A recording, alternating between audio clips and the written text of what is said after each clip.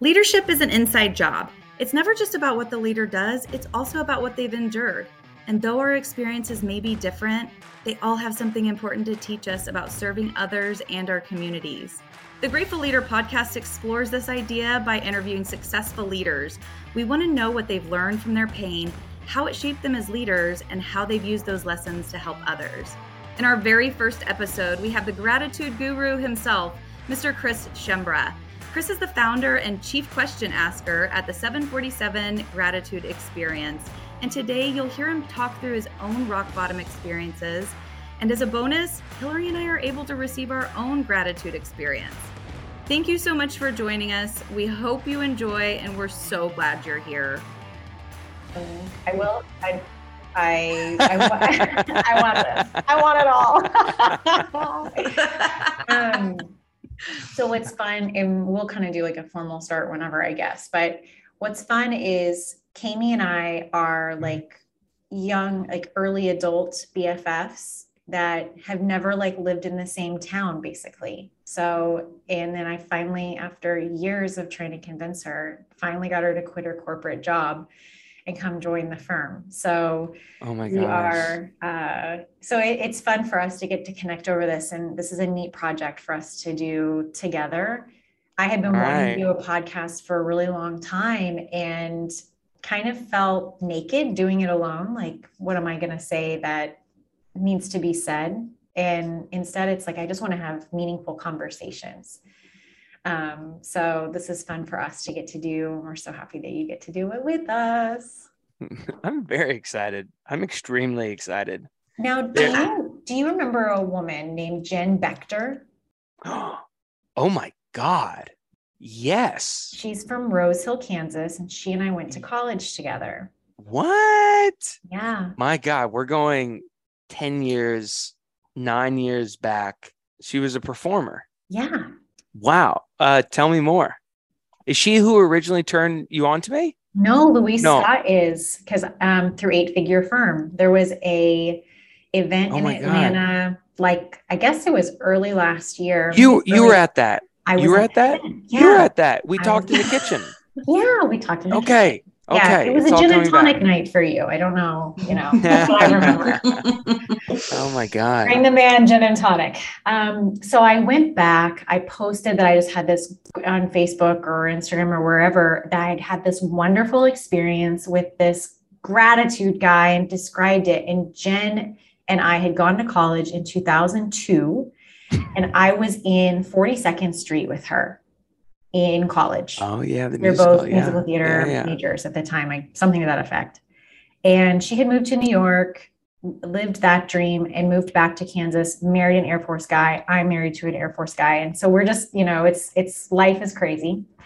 And she's like, this sounds a lot like this guy I knew named Chris in New York City. Is that who happened to be hosting it? And I was like, Jen. 7 degrees of Kevin Bacon. It's like 2 degrees right now. Jen, give her my best. I will. She's a hell of a person. Well, hi, Jen, if you're watching this. Yeah. So much. I feel like I need to go meet Jen. I mean, if she still lives in Rose Hill, it's approximately 7-minute drive for me. From you. Yeah, no, it's crazy how small the world is sometimes. So the fact that the two of you overlapped and I don't know how it happened. Jen Gardner now. Yes, she is. She's a lover of Christmas. Yes, she is. Oh gosh, bring up Phoebe Pearl. I want to sing the song. It's a small world after exactly. all. That's just what keeps coming into my head right now. Y'all are the theater. Y'all are the theater people. So be my guest. Be my guest. Be my guest. Yeah, exactly. I love it. So the update on the content for the podcast. We had this huge book come out last week. Really my fault that I didn't send it out to you. The goal of everything we do, or everything we're doing in this next chapter, if you looked at us like 5 years ago, 4 years ago, 5 years ago, you would have seen like a guy who was really obsessed with like the dinner table and pasta sauce and a little bit of gratitude, right? And that's when I met Seth and Luis. And then the pandemic happened and we moved to virtual. And so we didn't have the dinner table and we didn't have pasta sauce, but we still had gratitude and our message scaled. And then the book came out, and now we're really known just for the gratitude and not even the experiences and not even the dinner table. It's like a whole new thing with these huge campaigns and these big brands and all this kind of stuff just centered around like gratitude. So the interesting part is you pick which part of the journey, you bring us to, but leave it up to Luis and Seth to always be yanking me back to where I got my start, not where we've, kind of been and what the world's been reacting to in the last couple of weeks. So it's an interesting timing. How did you get connected with Luis and Seth? Because neither of them really hang out in that I'm aware of, kink, New York City musical theater scene. Unless we're about to learn something that I hope we do. I've been pulling them. Like, come on over. It's so much fun. I think Seth has potential. No, we met through Michael Mogiel. Crisp. Do you know the Crisp group? Yes. Crisp Game Changers Summit and all that kind of jazz. Yeah. Michael and I met around the dinner table at another one of my clients' dinners. At just the way my life works is that someone comes to an experience of mine, whether it's big or small, whether it's in person or virtual, and then they bring me to the next people and they bring me to the next people. So the answer to how do I know anybody? Someone's come to my dinner table. Someone's cried at my dinner table. That's all I know. But Michael came to another guy's, and then another guy had come to another guy's, and that led me back to Moses and the parting of the sea and all that kind of stuff. Yeah. There was a burning bush there somewhere.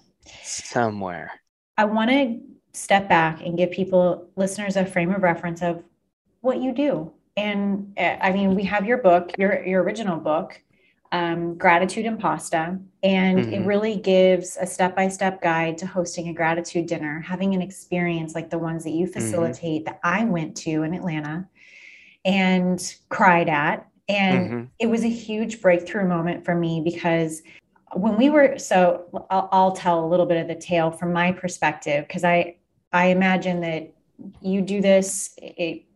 I'm sure from what you've described in your book, there's a little bit of a formula to it. And then you add the human element, and that's always the secret sauce to some extent. But my memory of it is we set up the tables, we put the tablecloths on the tables, we got the room ready, and then we sat down to have dinner. And as we were setting things up, everyone was acting like something was going to go on. Like, what are we going to do here? We're all about to get vulnerable and talk. And I had popped off something about like, there's literally nothing that's off limits for me. And I have zero issues being vulnerable. And I didn't know that you were the host of the event. I thought that you were one of the other people who were just like at this event with us. And later on, I'm realizing, I think I may have challenged this. I may have, laid down my cards and then like bring it on accidentally. Yeah. And at one of the points in the dinner, you asked the magic question. And my memory of that question, it's not going to be worded perfectly, is essentially, who or what in your life do you not give enough gratitude for that you're thankful for? What is the proper formulation of that question? I'll put it in the chat. Okay. For all the visual learners on the call. If you could give credit and thanks to one person in your life that you don't give enough credit or thanks to, who would that be? So if you could give thanks to one person who you don't give enough credit or thanks to, who would that be? And for me, it immediately came to mind was when I was in foster care, I went to a hearing and I was represented by appointed counsel who I'd never met. And the person didn't talk to me beforehand, didn't explain to me what was going on. It was the first time I was seeing my parents after having been taken from the home because of a very violent event that was life-threatening. And I was really, really scared. And I remembered standing in the little courthouse in Wellington, Kansas, where it's like a 2-story building, and looking out the window and thinking, even if I jumped out of this window to try to escape what I'm about to have to go do and see my parents, it wouldn't even kill me. It would just hurt me. Like there's nowhere to go but into this room. And I was led into that courtroom by what I would later learn was my attorney. And he told the judge on my behalf that I was ready to go home, that I wanted to be reunited with my parents.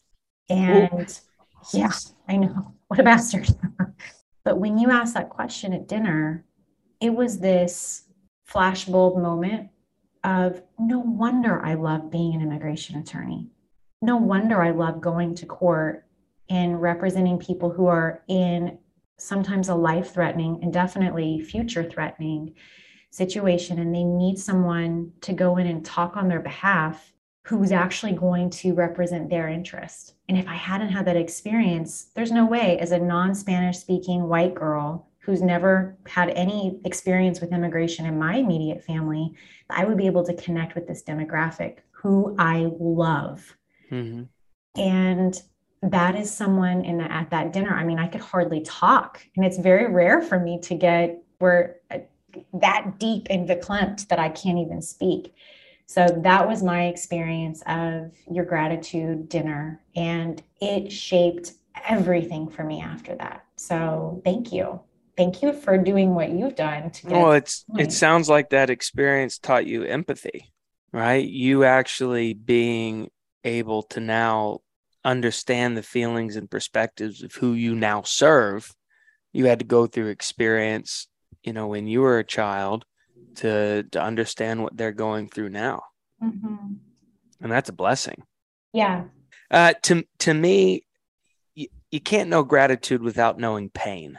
When people, we work with senior leadership teams of the biggest companies on the planet, Microsoft, Google, IBM, Dell, Citibank, SAP, you name it. When I walk in as the gratitude guy, their eyes roll. They're like, we got $100 billion to figure out right now, and you want to talk about gratitude? And I always have to explain to people, I'm not the fluffy woo-woo gratitude guy. I'm not the guy who's going to sit here and say, let's be grateful for my health. I'm so grateful for the sun. No, it's like, it's not through the good times that you find the most authentic moments of gratitude.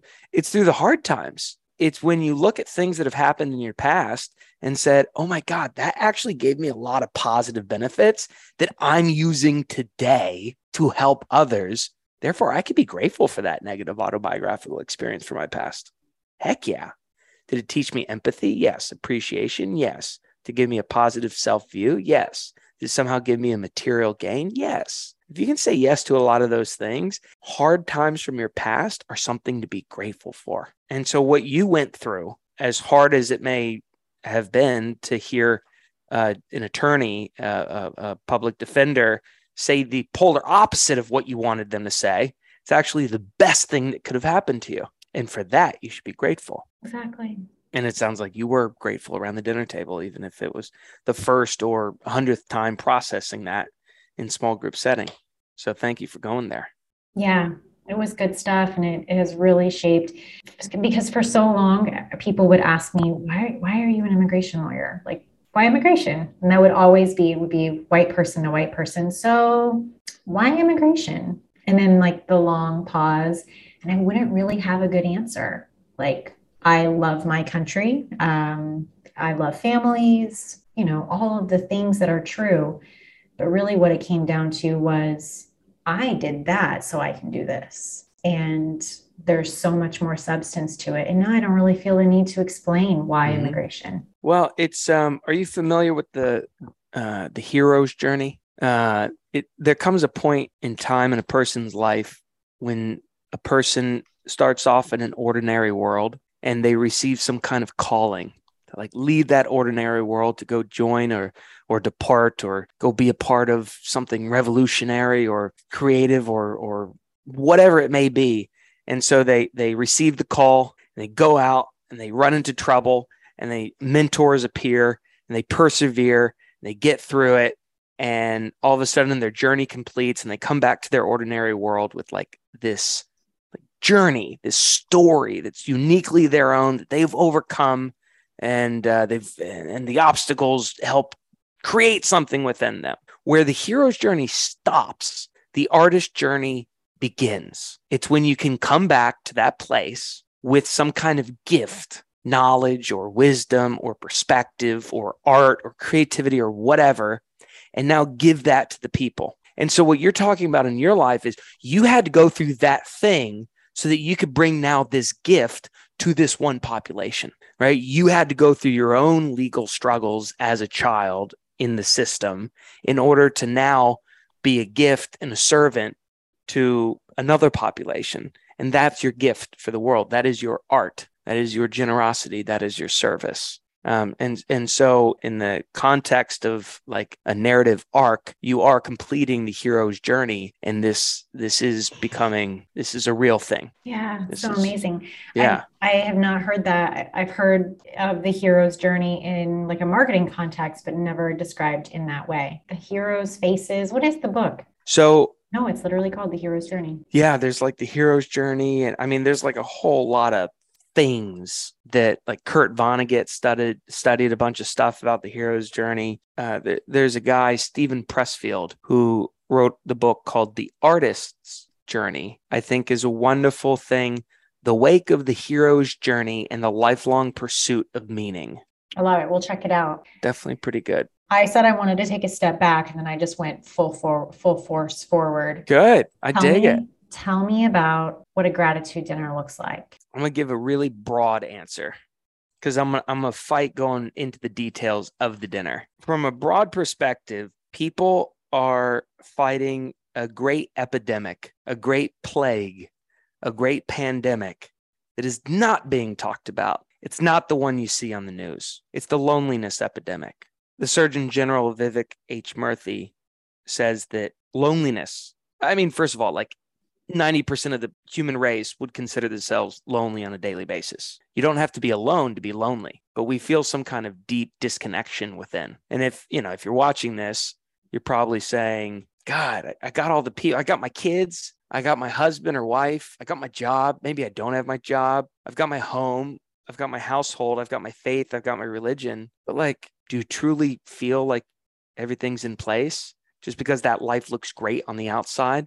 Does it really feel good in the heart? You tell me. Any of you said no to that, you're not alone. They say that loneliness is equivalent to the reduction of lifespan of smoking 15 cigarettes a day, 7 years off your life. And nobody's talking about it because everybody's really geared towards like having a lot of friends on Instagram or Facebook and like posting all the highlights from their life and all these perfect moments and doing the next thing and signing up to be that volunteer for your son's baseball thing or doing this or doing that. And they think that that is like life, but it's caused a lot of disarray. And so when you ask the question, like, what is a gratitude dinner? It's worth noting what we're up against is a whole nation of really lonely, unfulfilled, overwhelmed, disconnected people. So a gratitude dinner, I got to tell you a story about before I tell you what it is. And it starts with my own journey of loneliness back in July of 2015. I mean, if y'all are watching this or listening to this, let me describe myself in 2015. 5'8", no job or no college degree, had moved with one suitcase to New York City, somehow ended up living out a dream, running a theater company, traveling around the world, producing Broadway plays, meeting fancy people, putting cash in the bank. Life looked pretty good on paper. It's all you'd ever want, right? Everybody was calling me up saying, hey, I recognize that project you're a part of. You're living the dream, aren't you, buddy? Well, one day I realized just because life looks good on paper doesn't mean it feels good in the heart. I had just come back from Italy after producing a Broadway play over there. And when I got back to New York City, I realized, damn, this ain't it. Italy really woke me up. And I won't go into the full details, but it really woke me up to what life could be, right? La dolce vita. These Italians, they walk different, talk different, love different, honor history different. And when I got back to America, I said, man, I'm totally not feeling the way I felt over there. It was the lonely, unfulfilled, disconnected, insecure, those malevolent feelings. Last time I'd felt all those things at once was in my early 20s. And that led me down a deep, dark path. Non-suicidal self-injury, depression, jail, rehab, all these things. So I knew I didn't want to go back. I knew I had to change something immediately. Probably why you tuned into this podcast. So I thought back, what was it about Italy that really woke me up? Well, it was food. Specifically, it's how they ate their food amongst community. Specifically, pasta sauce. So back home in New York City, I started playing around in my kitchen. I wanted to recreate the magic of Rome, just like so many others had done before me. And I accidentally invented a pasta sauce recipe. It sounds silly and simple to say, but you've probably tried your hand at tuna salad or maybe pasta or a nice pizza night. You know that feeling. And so I figured I should probably feed it to people to see if it's, even good or not. And I decided to host a dinner party. And at that very first dinner, July 15th, 2015, the rules were simple. Show up on time, 6:30 p.m. sharp, with a bottle of wine. And so we drank together, and then we worked together to create the meal. And we ate some decent pasta sauce. And then there was like a lull in the conversation. So I asked a question. The question came to me that quick. I don't know where it came from. I don't know what on earth provoked it. It's like I was accessing my superconscious. It's like I knew it was fate. It was destiny for me to ask that question. And we went around the table and answered that question one by one. And everybody cried. And I said, holy crap, this question, this pasta sauce, this dinner table thing, I think we're onto something. We probably shouldn't stop. Somewhere along the way, it was starting to have an impact on me and my soul. It was starting to have an impact on the people that were attending. And we made a commitment to never stop doing those things ever again. It's been 7 years. We've met a lot of people, heard a lot of stories, and decided to dedicate the rest of our life to these concepts. Gratitude. A few weeks ago, I'm hosting a challenge within the firm for a group of brave souls who will show up every Thursday and try neat things. Kami, we did the gratitude question in that call. What was that like for you? I cried, and I definitely didn't think about waking up on a Thursday and cry in front of my new coworkers. My answer to the question that you had asked earlier was, I don't give my son enough credit.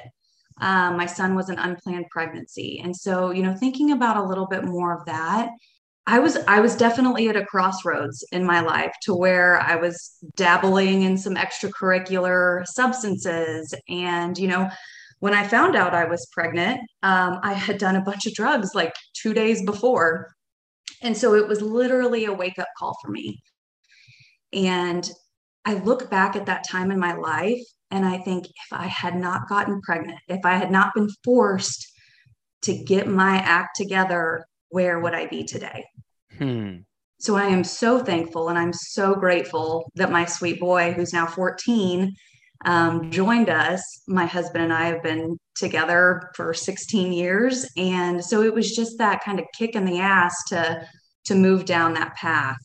And so for that, I am so grateful for that unplanned pregnancy. And I'm not sure a lot of people could say that, but I definitely can. So grateful for that unplanned pregnancy. It sounds like it inspired a very positive lifestyle change. It did. What's your son's name? Gunner. Yes, he's a cool kid. Gunner, the man. Isn't that cool that gratitude doesn't just have to be for people like older than us or wiser than us that we've learned from? It can also be to people that are younger than us or maybe haven't been at this job as long as we have, and you can still learn from them. I mean, imagine a new person coming onto your team, your beautiful firm, and you give gratitude to the newcomer. I mean, imagine how powerful that is. That is what levels the playing field and puts everybody on the same level. That's the power of gratitude. Hillary, you're tearing up right now. What's coming up for you? I didn't know that Kami was, so Kami and I met in a strip club. We'll just get down to it. Yeah. Okay, good. We're going there. Here we go. I have a feeling this is going to be our first podcast because it's just going to lay the foundation. So we're making our own little history here. I was 18. You had to be, you were 18. Older than me. So you were also, a whole 6 months, 7 months. And we were going to a small junior college in southern Kansas, and we would cross into northern Oklahoma where you could go into bars at 18 and we could drink in this strip club. So we would go to this strip club and have a great time. But I was a year ahead of Did we both? You graduated early because you're a smarty pants. I don't know. And I didn't even graduate. I just left. I think they were like, there's nothing left for you here. You should leave. But soon after that, I met my husband, moved to Japan, and then started this whole other life. So we had this like crazy, amazing bond, fast formed. And then we've never really been in the same area code ever since then. So we would be thousands of miles apart, kind of for years at a time. And there would be not a beat missed in our relationship. So I didn't know until just now that Kami was even dabbling and kind of finding herself in some fun decisions that she was making there. Yeah. Because we just weren't, we were close friends, but just life had pulled us apart from knowing those basic details. So I think about what would life be like if Kami had, I can't imagine life without Gunnar, because Gunnar is so amazing. And I can't imagine life if Gunnar hadn't really solidified Kami's marriage with Chris, because I love Chris and I'm team Chris and Kami forever. Thank you. But I didn't know that any of that other stuff was going on. So when she shared it with our coworker, she shared a much different, more office friendly version of the fact. Well, I'm sure they're all going to hear it now. So, and now that you understand a little bit more context behind her gratitude, and the tough times that she had to go through to get to where she is today, how do you feel now about you and Kami's relationship? I think that Kami, I've always wondered where she got a lot of her empathy for drug and alcohol abuse, because Kami's always seemed pretty squeaky clean to me. I mean, always. I mean, you meet in a strip club and how squeaky clean can it be? Like whatever, not a prude. But I know in her personal life with relationships that she has, there's been a journey of helping loved ones overcome, and loved ones plural, overcome drug and alcohol problems. And then she's loved me through a season where I'm a year and some odd months now sober. And there was a lot of time where she held space for me, even though I didn't know I needed the space to be held. And now I can understand where she gets that empathy from. So if you had to give her gratitude right now, as if she wasn't on this call with us here today, what would you say to her right now? I would say that I don't give Kami enough credit for the unconditional love, which she has always given me. Love you, sis. I love you too. Gosh darn it, Chris. Whose podcast is this so anyway? He's so good. I love it. So, Chris, do you ever get tired of this? We'll get to that in a sec. It's like chocolate cake. If I ate chocolate cake or Mexican food, oh my God, I could eat Mexican food all the time. But if I ate Mexican food for every meal, would I get tired of it? We'll get to that in a sec. Okay. What I want to acknowledge what y'all just did is, and to all our listeners and hopefully watchers, because they need to see the video of this somehow, but the emotion is so palpable on this screen that I must quote the great Maya Angelou, poet, artist, activist, Nobel laureate. And she says that people don't remember what you did or what you say, but they'll always remember how you made them feel. And the two of you just shared a moment in time in which you felt something together. Now, this will far outlast any of the actions that you did or said that didn't have feeling, attached to them. And so if you're listening to this, I want you to take a fearless and searching moral inventory. How often do you let others experience this type of emotion with you? How often in your life do you lead the conversation that becomes emotional? Or how often do you let others lead a conversation that makes you emotional? The odds are those occurrences are probably low.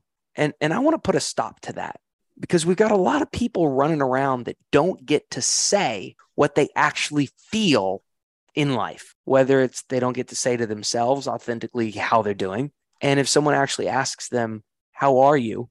You'll likely give a lie. Hey, I'm fine. I'm good. Cool.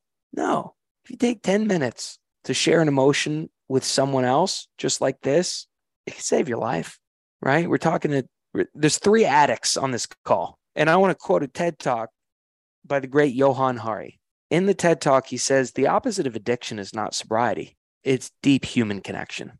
And that's what we're doing right here, right now. And if you're tuning in, you're understanding that this can be done free, easy, immediate, with great impact. Gratitude of what you just practiced is the most perfect way that we like to practice, that we like to teach gratitude in our world. We don't like to teach the self-reflective version of gratitude, where like you write down things you're grateful for and you put it in the journal and you put that journal on the bedside table. If you got a gratitude journal and you're listening to this, I don't mean to poo-poo your journal, but just hear me out for a sec. Gratitude, when not practiced as some obligatory thing that you're mandated to do every morning you wake up, but gratitude when practiced in a pro-social way, when it's authentically felt, even if in frequencies few and far between, that's the true meaning of gratitude. We just practice gratitude in a small group setting, in a pro-social way. Gratitude is beneficial 3 ways, of which we just did. It felt good to give. Both of them just gave gratitude. It felt good to receive, right? One of us received gratitude on this call, and it felt good to observe. You asked, do I get tired of doing this, of witnessing this, or ask whatever, the chocolate cake thingy? No, because from my point of view, I got to observe something that's beneficial for me. Sarah Algoe out of the University of North Carolina did a 102-page research study called the witnessing effect. And she found that in a group setting, just someone observing actions of gratitude is beneficial for the observer, not even alone just the participants, but just the observer, the third party. And so that will continue to have a genuine effect on me if I am genuinely present for the benefit. Therein lies the greatest screw up of them all. How often do we let ourselves receive the benefits from those around us? Right? The benefit I receive from the 2 of you, of which I'm grateful for in this moment, is watching you 2 practice gratitude. Ooh, that's a benefit that helps my soul. But as the poet Mary Oliver once said, attention is the first step to devotion. How can we experience anything we're not truly experiencing? So if you're just going through the motions and you're not actually aware and present to the world around you, you can't receive the benefits that others are trying to give you. Some call it a defense against intimacy. Some people are just freaking checked out. So do I tire of doing this work? Only when I'm not physically present does it feel like a chore. But when I'm physically present, I get the benefits. I got science on my side. I have a question, Chris. So, please, looking you up as a human being, do you not have an Instagram or a Facebook? And is that on purpose? Is that part of your, wanting to stay connected on a human level versus, kind of what we talked about earlier, putting a facade on for everybody? Or are your accounts just private so people like me can't just look you up? No, they're very, I think we've got about 80,000 followers across the portfolio of LinkedIn, Instagram, Facebook. We're out there. One would assume that I shouldn't have a social media handle because in the very first play I ever produced here in New York City, which I believe Jen might have even been like maybe as like a bartender one night, just we like pulled people and friends in from everywhere, and she was the dear friend at the time. So I was like, here, help me out with a coat check, or like, I don't know, something. Love her. But it was a play about Fiorello LaGuardia, the former mayor of New York City. And in the play, Fiorello LaGuardia is standing up on stage holding a picture of his 2 kids, Eric and Jean. And he looks at the picture and says, kids, don't worry about people knowing you. Make yourself worth knowing. Under that guise, you're right. I shouldn't have social media. I shouldn't worry about people knowing me. I should let my work speak for myself. But you know what? I'm the biggest hypocrite out there. And what drives me to the depths of my own despair is worrying about people knowing me. I'm a crock of shit. Isn't everybody on a level though? That's the cool part. Once you realize that the world is an imperfect place and we are filled with our own hypocrisy, insecurities, anxieties, and negative autobiographical experiences, once you can acknowledge that, you actually can find connection and you can actually release a bunch of pressure. There's a book called The Universe Doesn't Give a Flying Fuck About You.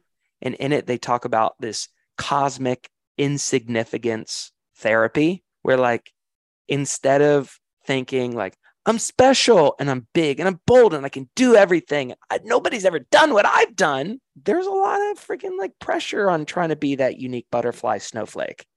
Whereas if we can like flip that and be like, nothing's really original. The world's seen this shit a million times. I'm just one of 7 billion people, and I have more in common with you than we have differences. I'm just a cog in the wheel. There's something freeing about that finitude, that finiteness. Like there's something freeing in that small, humble connection. Do you think that comes from age? Because I would gather that we're probably all in the same category. And when we look at maybe generations younger than us, we see that a lot, that we're really, I don't want to say they, because I don't want to go there, but there is a difference. There's a difference in what people are putting out there. I have always said, I'll quote Pretty Ricky when he says that age ain't nothing but a number. Out my drink. Age ain't nothing but a number. Yeah. It's not age, but it's one's ability to honestly understand that the condition of which your life is not too dissimilar from the condition that someone else's life is, which is not too dissimilar from how life was 2,000 years ago. What that is empathy. What that is genuine connection. I say that because I've seen 4-year-old kids on Skid Row practice this, and I've seen 99-year-old women practice this. In my work, I've had the ability to study people for a long time, a lot of people. And what I found is that we all have the capacity to develop this type of intelligence, this emotional intelligence, the ability to understand yourself and the ability to understand others. So I can't say it's an age thing. I can't say it's a geography thing. I can't say it's a demographic. I have proof, I have data that each end of that spectrum is capable of this wisdom. It's very simple wisdom, by the way, very easy to access. For me, when I do access gratitude and empathy and reap the benefit of it, that is the space. Like I think that receiving and giving gratitude clears like an artery. Yeah, and literally. Oh, no. There's literally a UC Davis study that proves it's actually great for heart health and the reduction of stress and cortisol levels and all this. Oh, yeah. I know that. There's a whole chapter in our newest book called Hope into Healing. I did not know that, but I feel it. Maybe I'm more connected to the arteries in my heart than I realized, but you feel it. And it's been something that's so beneficial. I've hosted a couple of gratitude dinners at my home. It has been the easiest way for me to connect with my parents when I have them over for dinner. We don't have to worry about having conversations about politics or the weather or anything else. Yeah. Just talk about, we do our gratitude stuff. And the coolest gratitude dinner that I've hosted so far was right before Mother's Day. A lot of the women in my firm were having some interpersonal conflict, and I wanted to have them all over because each of them has a unique relationship with the concept of motherhood and mothers in their life and the absence of mothers in their life. And then on top of that, they were all kind of fighting. They were beefing. I don't know. We had a gratitude dinner and the interpersonal conflict has completely dissolved. There was nothing left. It completely cleared that artery. So there's a couple chapters of our book about that exact thing, let me tell you the 3-part thing of what you just said. So you said that when there's conflict and you introduce gratitude, the shit goes away. That's actually like scientifically proven. So what happens is at the heart of every conflict, there are likely 2 opposing forces who are both entitled beyond their wildest imagination. So entitled that they can't ever understand what you're talking about. See, entitlement for this context flares up in 2 ways in the midst of conflict. There is the first type of entitlement, which is that I feel I'm superior to you and your beliefs, and therefore, like, I'm right, you're wrong. I'll never listen to you because you're dumb and I'm smart, and you're short and I'm tall, and this and that. Like, that's conflict, right? That's entitlement. And that's really annoying to be around that type of person. Well, the opposite is true as well. My shit stinks bigger than your shit. I've been through more trauma than you've been through. I deserve special treatment. Victim mindset is a form of entitlement. So the heart of conflict is really rooted by those 2 forms of entitlement. It's high in ego, it's high in individualism, it's high in narcissism, it's low in empathy, it's low in compassion, it's low in understanding, it's low in humility. So what is something that you can do that is the opposite of entitlement? What can you do to limit entitlement? Gratitude. Because gratitude forces you to acknowledge that you've received value from others, not just yourself. Turn off the narcissism for a sec. Acknowledge that your 3rd grade teacher or someone who you were politically opposed to or someone that you hated or someone that you loved somehow did a benefit for you. That teaches humility. Humility isn't thinking less of yourself. It's just thinking about yourself less often. That creates a posture of otherness. That makes you more receptive and willing to actually listen to others. Now, gratitude, entitlement, conflict, what we teach people to do is literally think of people that you're in conflict with. Let's say you're in conflict with your sister. You're a Democrat, she's a Republican, or a Republican, Democrat, whatever. You're Jewish, they're Arab, whatever. You're tall, they're short, you're black, they're white. It's literally ubiquitous to any conflict. But let's say that you're in conflict and disagreement for like 2 things in your life, but you're in agreement for like 190 things in your life. If you go up to that person and like holistically, authentically give gratitude to a really meaningful, positive, life-affirming thing they've met in your life, it will feel good for you to have given that. It will feel good for them to have received that. And that will help de-stress everything about the relationship so that you can have a potentially civil, with the right training, civil conversation about whatever you're in disagreement with. It's a super simple. Life with people that you disagree with is not about changing them. It's about changing the way you show up in relation to them, because yourself is the only person you can control. And to have a grateful mindset means you're walking into the conversation with a little bit less anxious and angry energy in relation to them. How does this impact you when you are in disagreement with a significant other? Because I imagine that it is still sometimes hard to practice. Oh, super hard to practice. Oh my God, so hard to practice. Yeah, but that's the beauty of it all. It's like a journey. Like there's no end, like finite, like, hey, we've reached the pinnacle of perfection. And just the realization that we're going to be imperfect in our interrelational communications is in itself a stress release. Hey, honey, I know we studied this 2 weeks ago, but I just fucked up. And I know I like stepped over some boundaries because I said I used the wrong tactic. Can we like start over and like maybe take a pause? Yeah, that happens all the time. Let me tell you a story. If you looked at my life in 2021, did we meet in 2021 or 2022? I think it was in late 2021. 2021. Boy, I had a great life, didn't I? You looked at me up on that thing and wow, look at this kid. Fuck yeah. Woohoo. You looked at my life in 2021. I say that like a douchebag on purpose.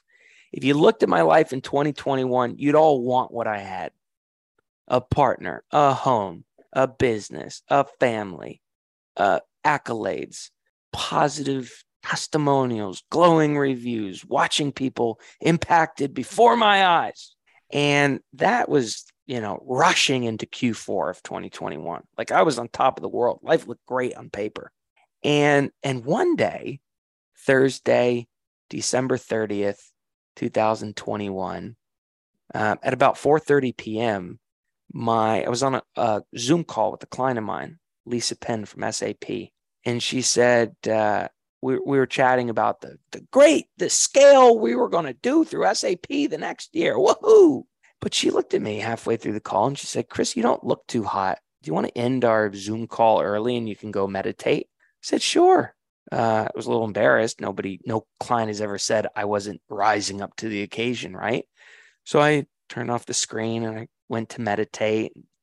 I went into Molly and, we just bought a home. She just got a new job. So we were going out to dinner that night to celebrate. And then she was going to fly home on New Year's Eve to go see her family. So we go out to dinner, me and Molly. I'm in this like weird headspace. And we go to Lure Fish Bar in Soho, Manhattan. And, we sit down at the bar and people start buying us drinks. People like buying us drinks at bars for some reason in the middle of dinner. And we're talking to these people and these people and this people. And I open up my mouth and I say some stupid flirty thing to one person. I meant it in a non-flirty way. Molly heard it in a flirty way. Therefore, an argument begins. I get home after a long cab ride, and I feel like the biggest piece of crap on the face of the planet. I feel like a fraud, an imposter, an abuser, a monster, a manipulator, a degenerate, all the wrong things. And I go into the kitchen, and I pull out a kitchen knife, and I go shabam. And for those of you who aren't watching this video, only listening via audio, I brought the knife right across my wrist. I say that bluntly. We'll have to put a warning on this episode, but I want to let you know I didn't want to end my life. It wasn't a suicidal attempt. It was a cry out for help, a yell of pain. They call it non-suicidal self-injury. If you know people in your immediate network or on your cul-de-sac or in your phone book who are cutters or burners or self-mutilators, self-injurers, self-harmers, whatever, it's called non-suicidal self-injury. And luckily I missed the main artery. Well, the cut went over the main artery, but luckily the deepest part of the cut was in the part that wasn't the main artery. It just went right through the muscle. And that's why I'm still here today. We clean up the wound. We go to bed. Molly wakes up the next morning at 6 a.m. and heads off to Detroit, leaving me home alone with a fresh wound, ringing in the new year. And I just cried like forever. I'd walk around the city. I'd watch a Nancy Meyers movie. It'd make me cry. I'd drink some water. It'd make me cry. And I called my best friend Scott one day and said, Scott, why did I do this? What's wrong with me? He said, I don't think anything's wrong with you, man. You just got so many good things going on in your life. You couldn't see the clearing through the forest. I said, what? He said, yeah, man, you're just not grateful for any of it. And I realized there in that moment that I was just the most recent victim of ingratitude. And I remembered that some people 2,000 years ago, Seneca the Elder, Lucius Annius Seneca, Marcus Aurelius, they literally called ingratitude the greatest vice in the Roman Empire. He literally said the greatest plague of today's society is that we neither know how to give nor receive a benefit, and nothing is more common than ingratitude. And they said that ingratitude, the ungrateful man, is what's caused all homicides and tyrants and thievery and like the worst types of humanity. Now, why do I tell that story? To go back to the original point a few minutes ago, that in life, you can have 99 things going right in relation to yourself or in relation to someone you're in conflict with. But instead of appreciating those things going right and helping them go right, you focus on the two things going wrong, and that consumes your soul. That's ingratitude. The opposite of that is to appreciate the actual things going right in your life and leave some space, effort, and attention to really focus on fixing the things that are broken. So the difference between gratitude and ingratitude is not uprooting your entire life and not hanging out with the people you're in conflict with, or divorcing your husband, or kicking your kids to the curb. Like, it requires nothing to change in your life. It just requires a shift in perspective. So any conflict that you're in the history of the world can be solved in a shift of perspective, but it has to start with yourself. Does that make sense? That makes so much sense. When I think about, I mean, our country's in a great state of conflict. I was scrolling through something last night on my iPhone, like the news app. And one of the things was like the front part, I think it's the bow of two ships. One was red and one was blue. And it said, have we moved apart forever as a country? Like, are we officially, like, have we moved so far apart that we'll never be whole again? We're separated. And I think about conflict like that, and it can feel very hard to see the 99 things that I have in common with other people when the one thing that I do not have in common with them is so significant. And we keep circling around this problem. And so I feel like the universe is going to keep sending us more ways to solve it until we do. I do wonder what your thoughts are on that, though. Totally. When George Floyd passed away in June of 2020, I was brought into a group of Black vice presidents in a large Fortune 50 company. And we were going to do a virtual gratitude experience. And they didn't know who was going to show up to be the facilitator, a white guy in a room of 75 Black VPs. And I had to stand up there and say, you're probably saying, how the hell are we supposed to find gratitude in a time like this, even especially from a white guy sitting in a bubble, an air-conditioned bubble in his backyard in the middle of New York City? But what we helped them do was understand that finding gratitude through the greatest periods of strife and conflict is actually what helps heal broken relationships. It's what actually helps bring people together. To find the positive benefits against all odds is doing a very morally courageous and righteous thing.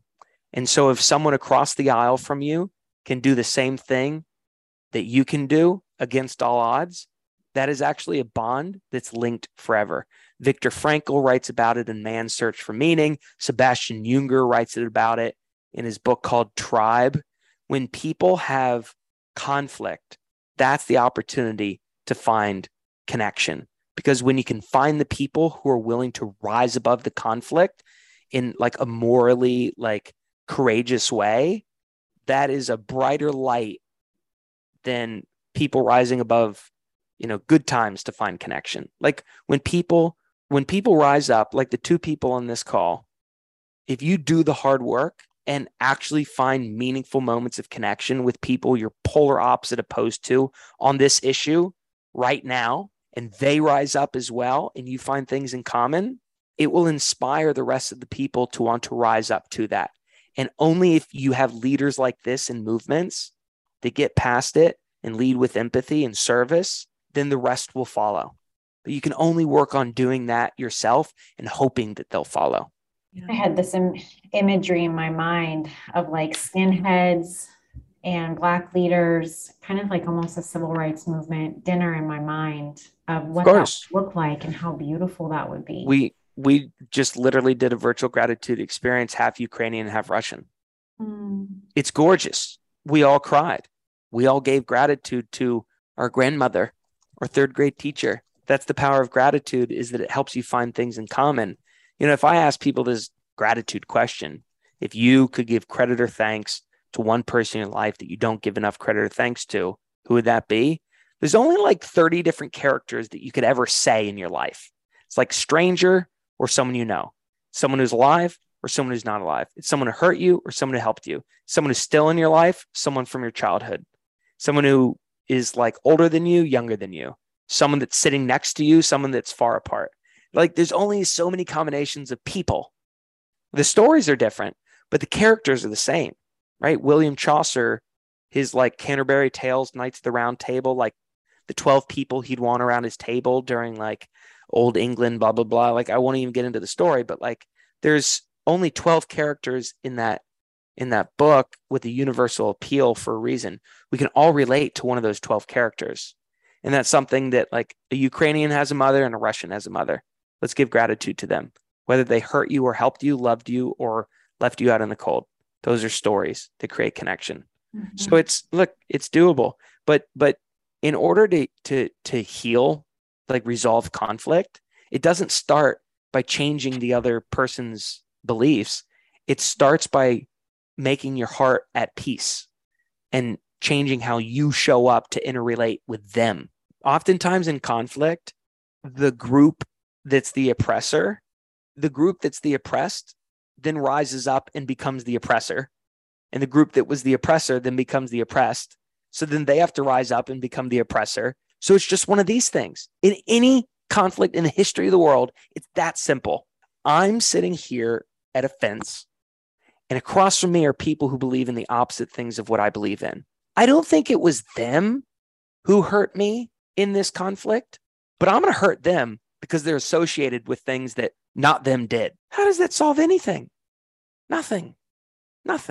Where can we find your latest book? I can't wait to read it.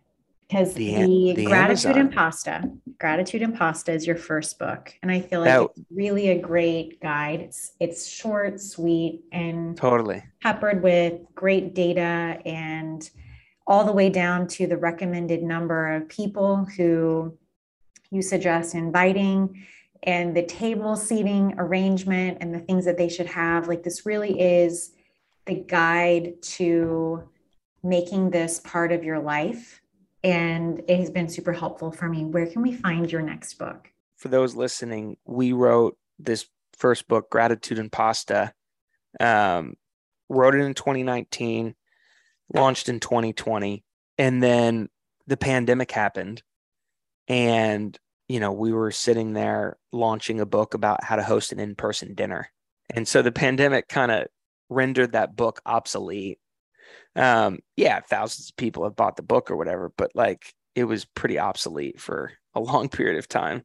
And so we made the pivot to bringing people together virtually. So the principles that you kind of read about in Gratitude and Pasta, we then brought those online and ended up bringing together a great deal of people across hundreds of events, tons of great companies through the pandemic virtually.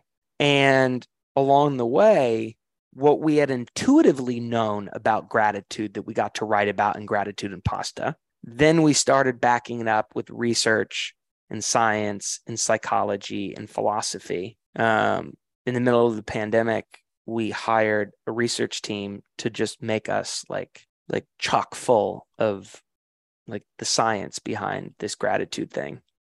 And then we got to write about that for the second book. So the first book is guided by intuition. It'll teach you how to host your own 18-person dinner and make everybody cry and like spend less than $100 doing it. And then the second book doesn't talk about the dinner table at all. There is no true like attendee journey. You won't like read this book and by the end of the book, you're going to like host your own dinner. This second book is filled with science, psychology, ancient philosophy, meaningful stories to teach you our super unique yet powerful version of gratitude, how gratitude limits entitlement, how it fuels hope and healing, how it is the secret sauce to overcoming really tough times in your life. It's literally called Gratitude Through Hard Times, Finding Positive Benefits Through Our Darkest Hour. It launched on June 21st of this year to luckily pretty good acclaim. We hit number one on the Wall Street Journal bestseller list. We were the number 4 book on all of Barnes & Noble. We hit the USA Today bestseller list. We hit all the top things that we wanted to hit. And so, I think that you'll join a wonderful growing community of people who don't see gratitude as this like woo-woo positive spiritual thing, but actually see gratitude as the tool to help you overcome your obstacles and not ignore your obstacles, but literally like use them as part of the tool to get ahead. Like the stories that we heard here today of these two great women using their adversity to then build a wonderful business, recommit into a relationship, and raise an amazing son. And it'll do the same in your life, guaranteed. Chris, I have one more question. Today we talked about like some pretty profound and really big instances of gratitude. And I know you found gratitude in a small thing, peanut butter. Do you have a favorite brand of peanut butter? Are you now a peanut butter snob? Did you read the Rolling Stone article? I did, yes. Yeah. So the story behind the peanut butter, well, I won't say the story behind the peanut butter. To all the listeners, I will say one of the great privileges we have in life is running a very popular column for Rolling Stone magazine. And we get to write about things like peanut butter. And it's very fun.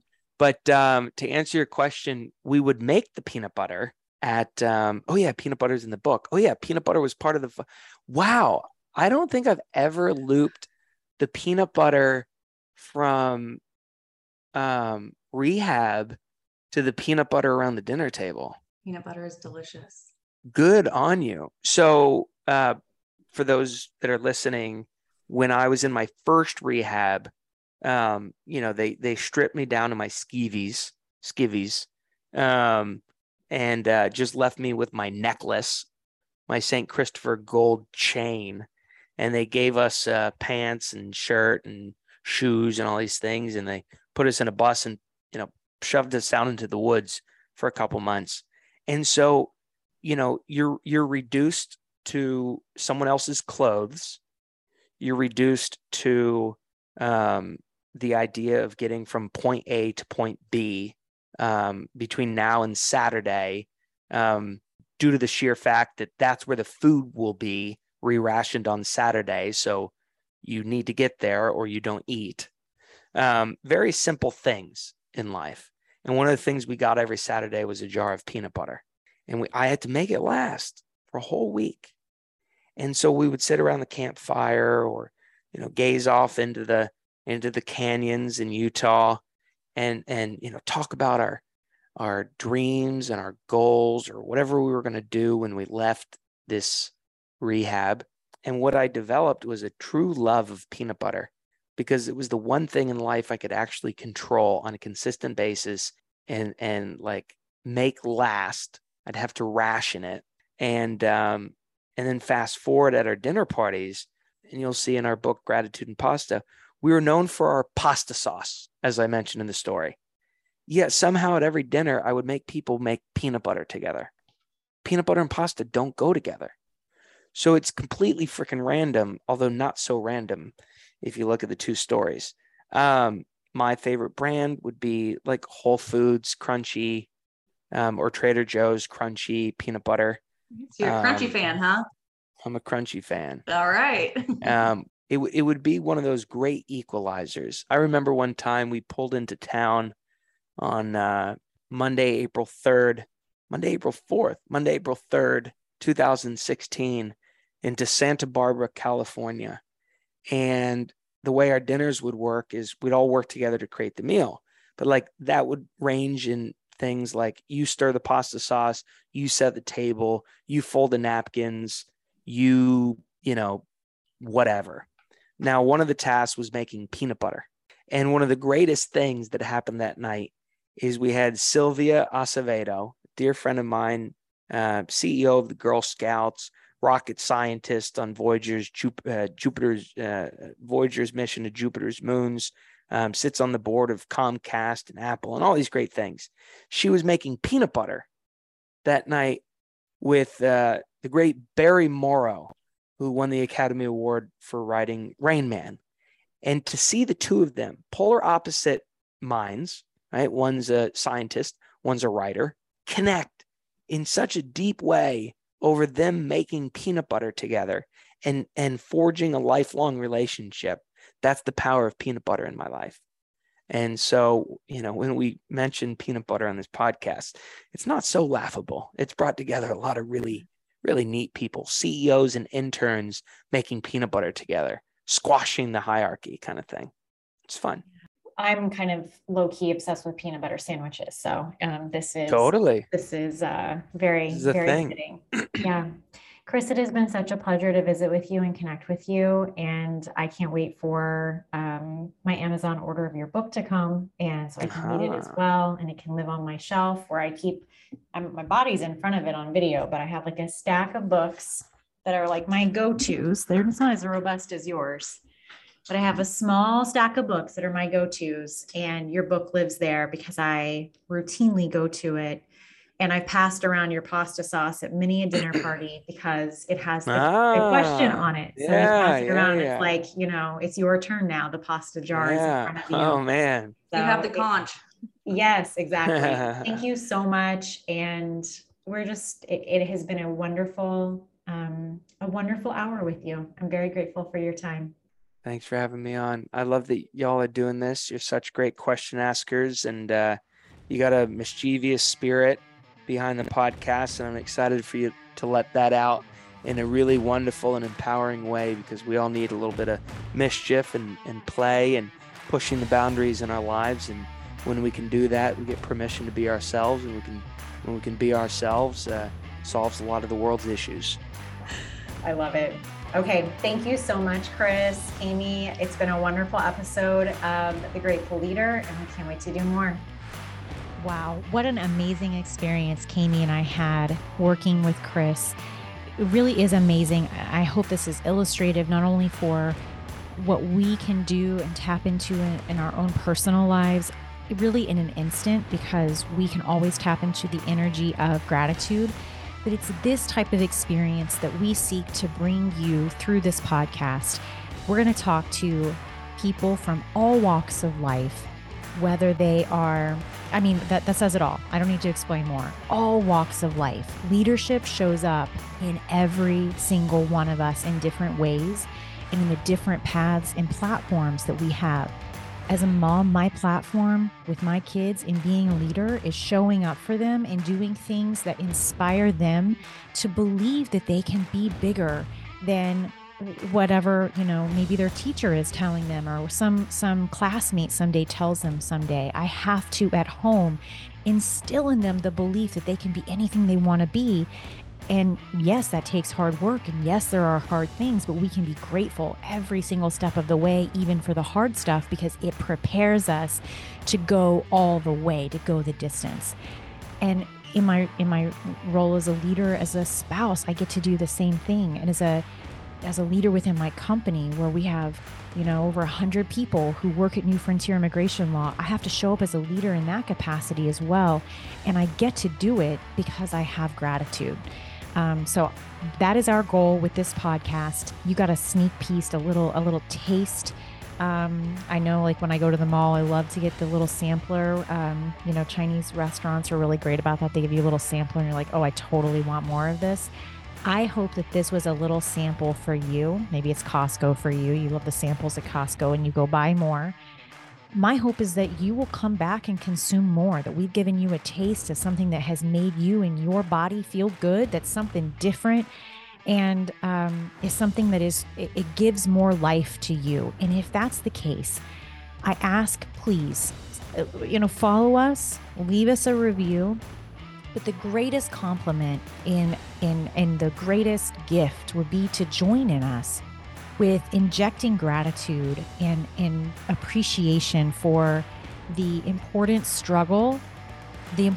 really of struggle in leadership by sharing our podcast with a friend. Sharing our podcast with a friend. We are two Kansas girls who are on a mission to inject gratitude into your life, because you are a leader, you are important, your life matters, and we hope that you will join us by sharing this podcast and by coming back for more. Thank you. We love you, and we're grateful for you.